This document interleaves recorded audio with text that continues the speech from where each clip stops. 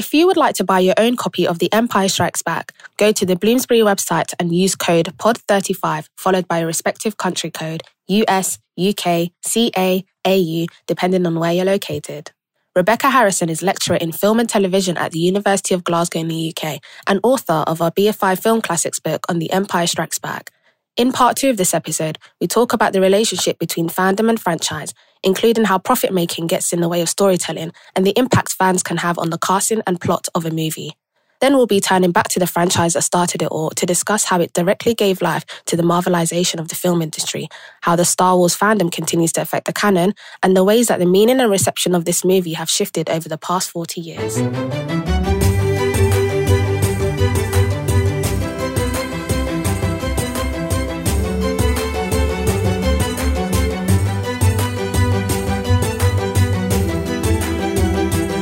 Yeah, I know. I just think I know that people got very frustrated by particularly the first and third films in the most recent trilogy for their use of nostalgia or reliance on it. And I understand that, and I think that's, it's definitely there to be critiqued.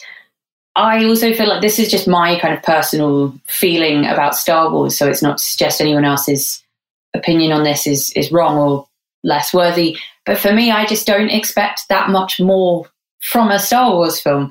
I think maybe I should be holding it to a higher standard, or maybe I should be holding Star Wars more to account. But I don't seek those politics. I'm not seeking progressive, forward-thinking, radical politics from a billion-dollar franchise owned by Disney.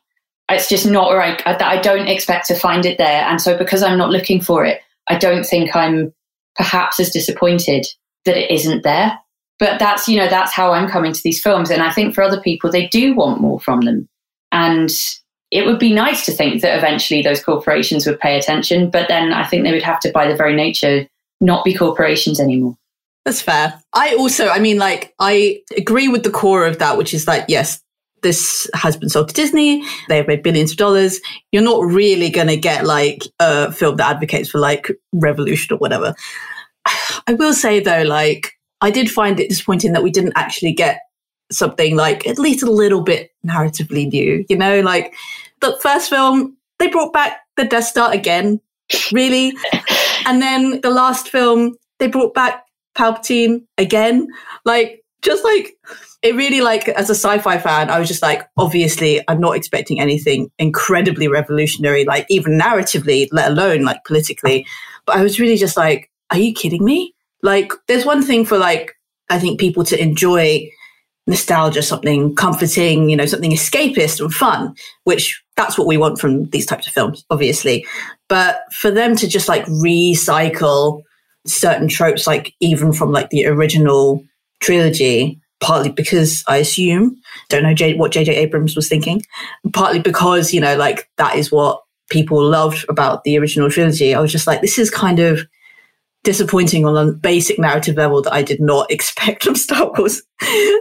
But just thinking about another franchise, the most recent Matrix film, nothing soothes nostalgia, anxiety, a little nostalgia.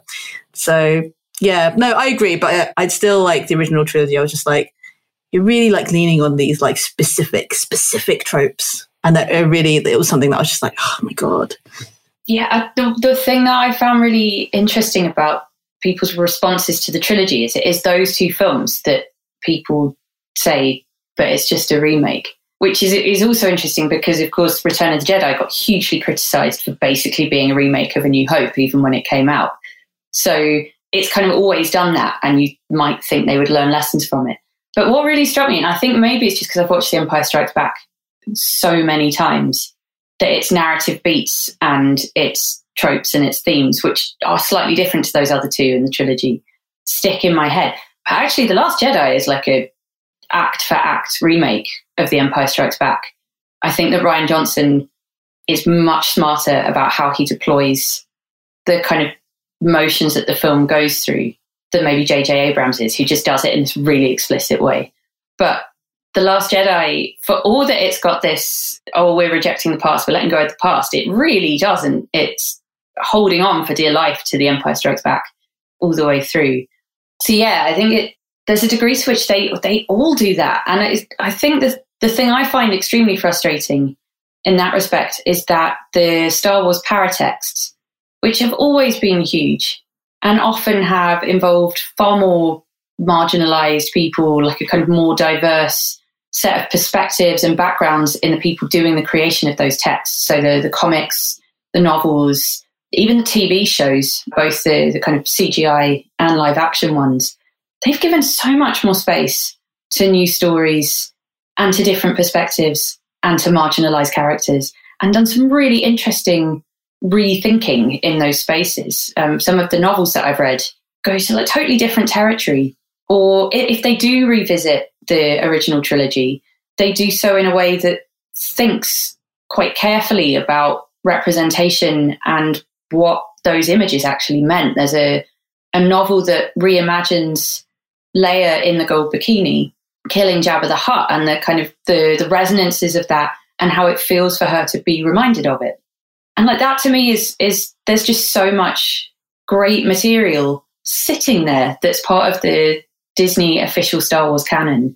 And then it just doesn't ever quite make it into the films. And I this is where the kind of corporate issue comes in, because it's that kind of story is just not seen as being as globally marketable to such a huge audience. And people decide it's not going to make us as much money, and it doesn't get made. But yeah, I mean, those Star Wars stories are there if you look for them beyond the films. Yeah, just want to say quick shout out to RIP, the extended universe. Yeah, no, I totally agree. Like, I haven't actually like dived like really deep into like all of the basically the extended universe, all of the comics, novels, etc., the games, the RPG, like which is like is it 2014?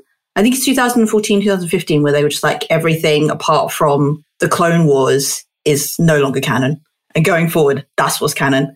But yeah, there's a lot of like really rich storytelling extant to like the main stuff, which is much more interesting, which I find both like incredibly fun just to think about, but also, yes, a little bit frustrating. Yeah, it's really enjoyable to see Ming nerd out about this, honestly. It's like all of your hot takes are coming out. I'm really learning so much about you in this conversation.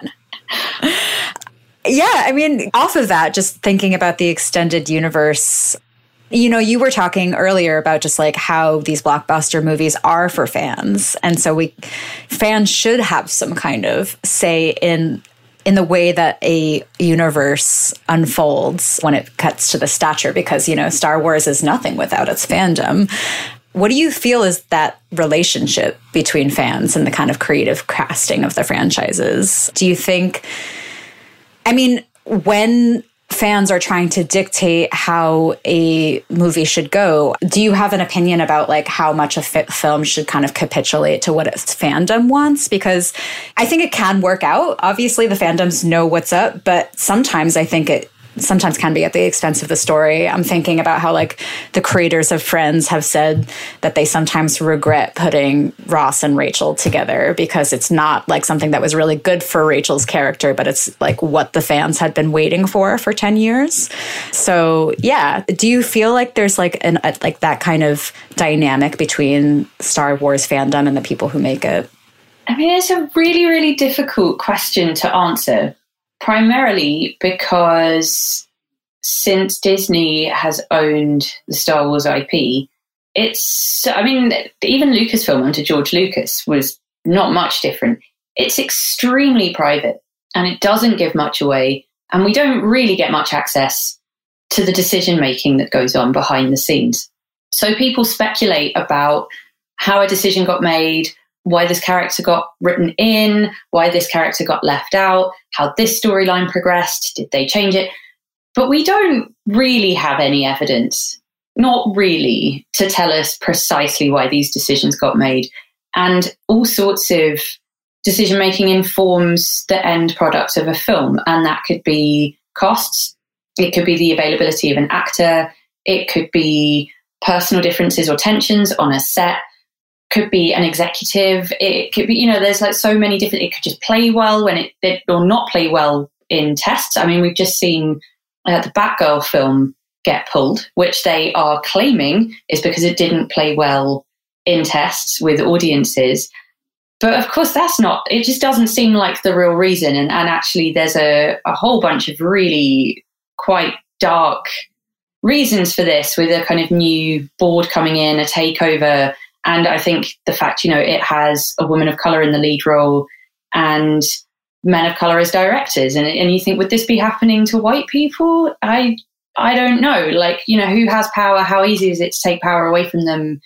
Those are questions that you kind of have to keep in mind. But so all of which is a long-winded way of saying we can speculate about the relationship between fans and executives of a big corporation, but we don't know for sure. So we can infer things, but I think that it's about a balance. Like, it can be useful to speculate, but also we can end up just falling down rabbit holes and placing blame where it's not fair to place it. And I think, some people have said, well, these films ended up looking like the worst kind of fans wanted them to look. Yeah, probably in some ways they did. But also these fans ended up with films that had women leads. John Boyega as a black man is a Jedi. I mean, I don't think that that's entirely pandering to a racist, sexist demographic of fans. That's doing something different. So, yeah, I don't really have an easy answer for that. I would love to get at the production files and to get access to the, other films in the past, especially. This stuff would eventually be archived. Some of it's public for, kind of really big films. You can go to the Margaret Herrick Library and look up production notes on scripts from big blockbuster movies. You can't do that with Star Wars, and it's frustrating. But I just live in hope that one day we will get to do it, and then we'll find out. Yes, I would love to uncover the production notes that were like, yes, the world wants more Jar Jar Binks. That's what we're going to do. The fans have spoken and we have heard. I can't imagine that world, but maybe I'm just being uncreative. Well, so this is also probably an impossible question to actually really answer, because it's hard. You can just go down a whole rabbit hole of speculation here. But, you mentioned the executives and just the fact that this whole movie was produced by Disney. So how radical can it really ever be with that kind of backing? What's your take on how the element of profit making kind of gets in the way of storytelling? I mean, I think we see this over and over and over again with what a lot of people call queer baiting, and the kind of promise of queer representation that never actually really comes to anything, or if it's there, it's so brief and so light touch as to be almost meaningless. And it's often very easy to edit out if cinemas want to show a version that doesn't include any queer representation. So, I mean, that's one example where the kind of hunt for profits has a clear impact on the kind of stories that are being told. That said, I mean, I think there's something that I found just extraordinarily interesting about The Empire Strikes Back, which is, Lucasfilm weren't Disney. They were nowhere near the scale of that kind of monolithic corporation when they were operating in the late 70s. But there was a really quite serious anti-queer movement at Lucasfilm to prevent even fanzines from including fan fiction where the characters were kind of being shipped or kind of imagined together romantically in any kind of queer couple. Like genuinely, in fact, it was really awful. They asked for copies of all the fanzines that were being produced because they wanted to keep an archive. What they were secretly doing was conducting surveillance on them so that they could try to shut the ones down that had queer representation. So for all that it tries to appear progressive on screen and yet isn't in production and isn't in its treatment of fans, I think we can lose sight of the stories that are still there. So actually the Empire Strikes Back production team included a lot of LGBT people. And how out they were on set or not, I don't know. But then there were also lots of people who had worked on what are now considered kind of LGBT cult films. So, stuff that was extremely camp and had that sort of sensibility about it. And actually, when you start looking at the film from that perspective, you can really see it.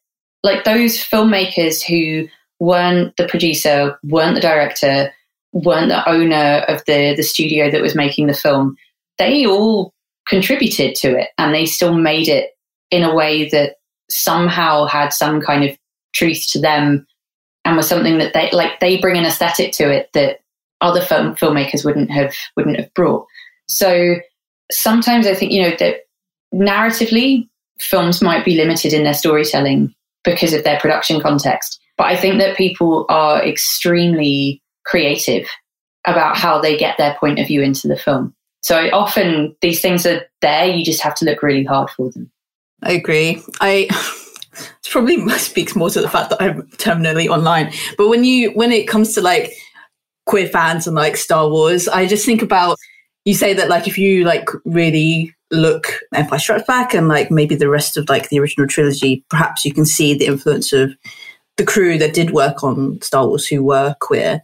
It just immediately made me think of there's a meme that's basically like in like Return of the Jedi, like Luke basically like comes back, he's trained, he's created his own like lightsaber, but he's also like in this really sleek like black outfit, and there's this meme that goes around which is just like, clearly Luke is queer, look at those Chanel black boots that he's wearing, Yeah, I know the meme. That one. It's so stupid, but actually you look at it and you're just like, that is such a like cool outfit, and you can see why like a lot of like queer fans would like latch onto that kind of like small like little detail. It is really fun. That's my favorite thing about the internet now, is that when the gays decide that we want to claim somebody as our own, we can just like basically occupy Twitter until 'tis true. Yeah, and I mean, I get really fed up with people saying like, oh, you shouldn't, if you look, that kind of like, if you look, you will find it. But that's said in this kind of derogatory way, like you're looking for things that aren't really there. If you keep looking hard enough, you'll imagine it into being. And I'm like, well, what's wrong with that when you've been left out of everything all the time? Like, that's the only way to find representation. Like, I really don't see it being a problem that fans do that. Also, it's just fun. Okay, if we actually, following on from that, profit making and storytelling, I think it's kind of like undeniable that like Star Wars did the massive commercial success, the merchandise, the relationship with like fans. You can kind of like see it basically give birth to a whole like next generation of what's the next franchise, what's the next blockbuster. And obviously with like the coming around to being bought by like Disney, a real like modern professional like corporatization of like blockbusters franchises.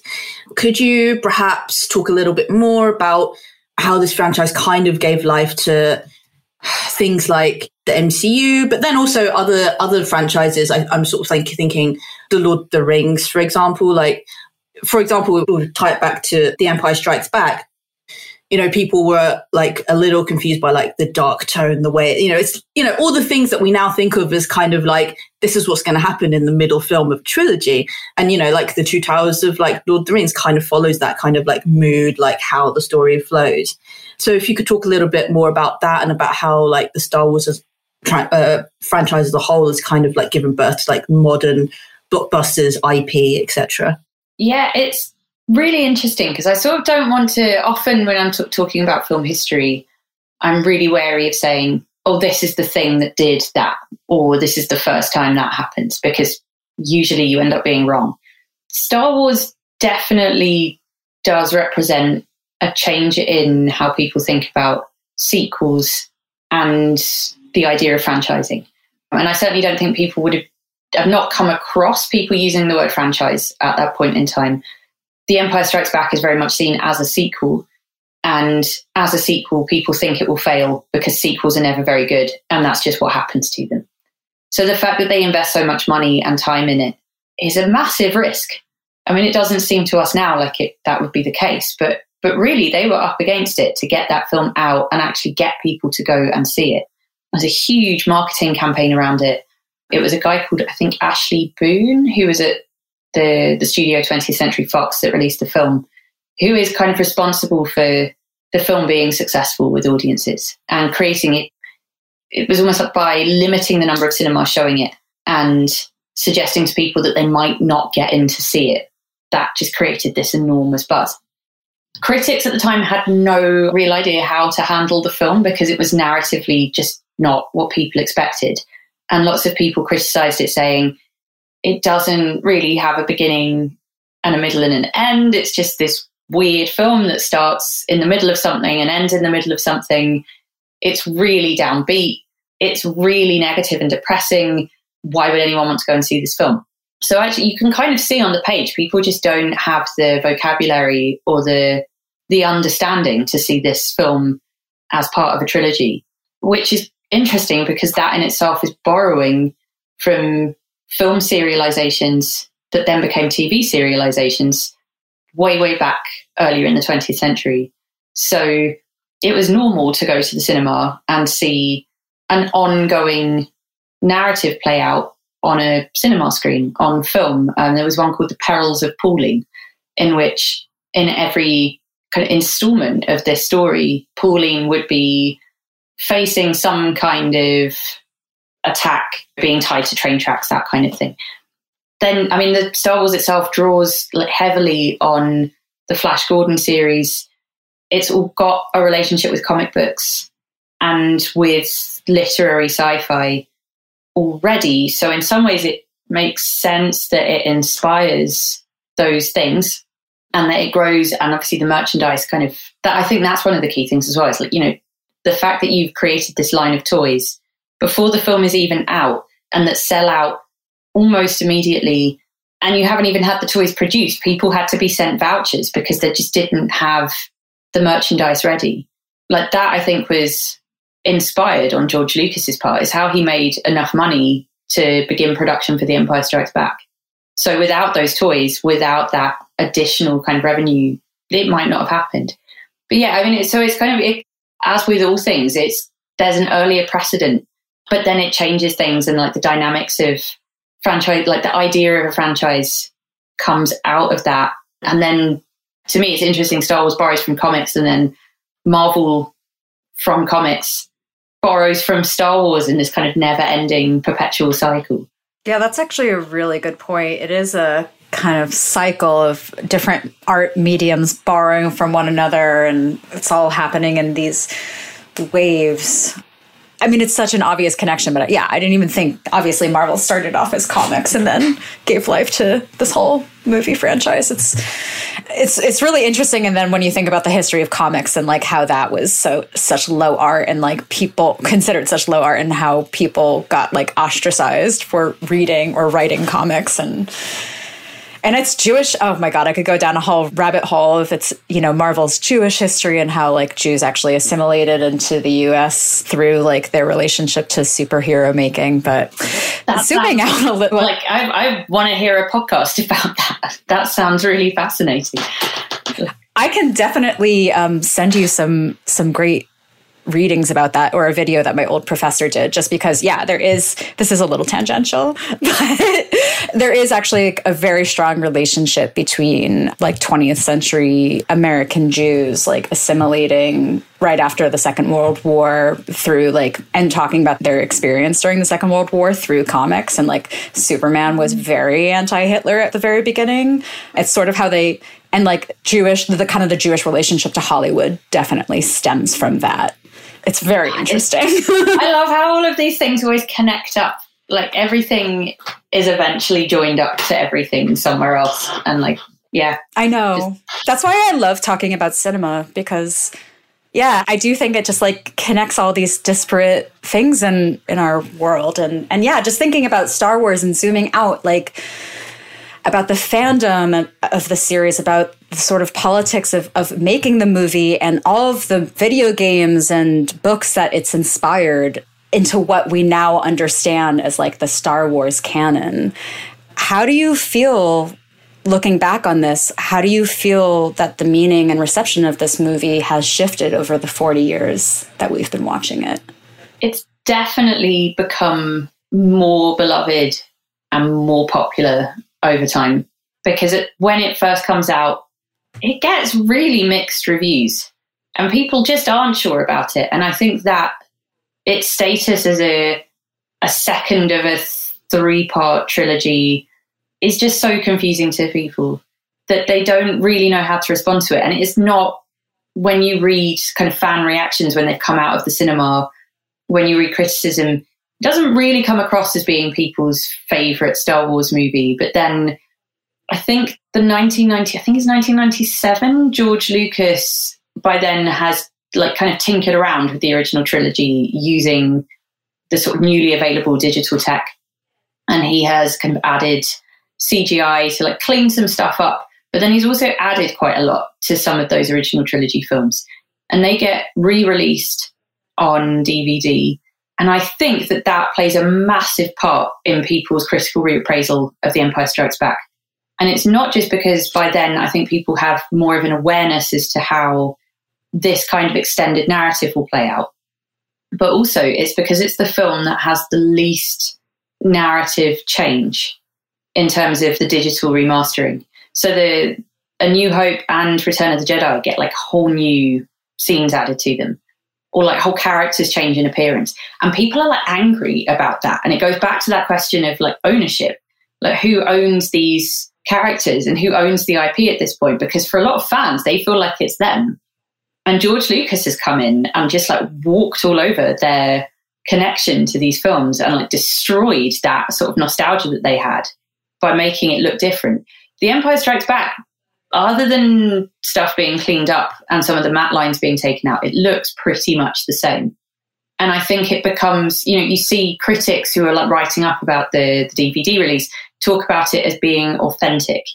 And I think it's partly that notion of authenticity and it still being the thing that people remember and that belongs to them that then elevates it. And I mean, and there's other things as well. There's kind of cultural shift in what makes a good film. It's also, I mean, it's in much the same way as The Last Jedi. It's the most art film connected of the trilogy. It's kind of all of its filmmakers are working on kind of interesting, often kind of European aesthetic cinema. So I think it's also kind of elevated by that. There's lots of different reasons for it, but it ends up being the film that, tops every poll every time. The nation's favorite Star Wars film, Star Wars fans' ultimate Star Wars film, the world's favorite. It's always up there as the number one. So it'll be interesting in coming years with the more recent films having coming out, younger generations having coming in, the kind of reappraisal that's going on around early digital aesthetics, what that might mean for the prequel trilogy. I don't think they're ever going to top my list, but they might for other people and they might for a generation younger than me. And it will be, I'm really interested to see how this plays out over the next sort of 10 years or so. Yeah. Never say never. Maybe they'll really just blow your mind with the prequel. Yeah, I mean, the thing for me now when I watch them is that I'm always struck by how much they look like video games and they look like walkthroughs of video games. And that for me is like fascinating because there's so much tension still between, like in academic circles at least, the kind of film studies, TV studies TV studies still feels a bit sidelined for lots of reasons, but it's not anywhere near like what it is to work in game studies. And film is the kind of elite, well, this is the medium that matters. And I think it's still quite dismissive and hasn't really thought enough about what games now mean to film and how films borrow from games. And I think as people become more literate around that kind of discourse and do some rethinking there, I mean, maybe those prequel films will come to mean a lot more to people because they are really important in representing that shift. That's a really intriguing place to end on. I'm also excited to see how kind of these like mediums borrow from one another and recycle things to kind of repurpose something that feels new. And maybe it will kind of expand the way that these movies were even originally designed by like kind of laying low on some of the gatekeeping that happens around creating this movie and kind of expanding the scope of what we consider as canon. Well, anyway, you've given me a lot to think about, Becca. So I want to thank you again for being on the show. It was really lovely to geek out about this movie. I really need to watch the whole trilogy now and look out for all the things that make Darth Vader queer.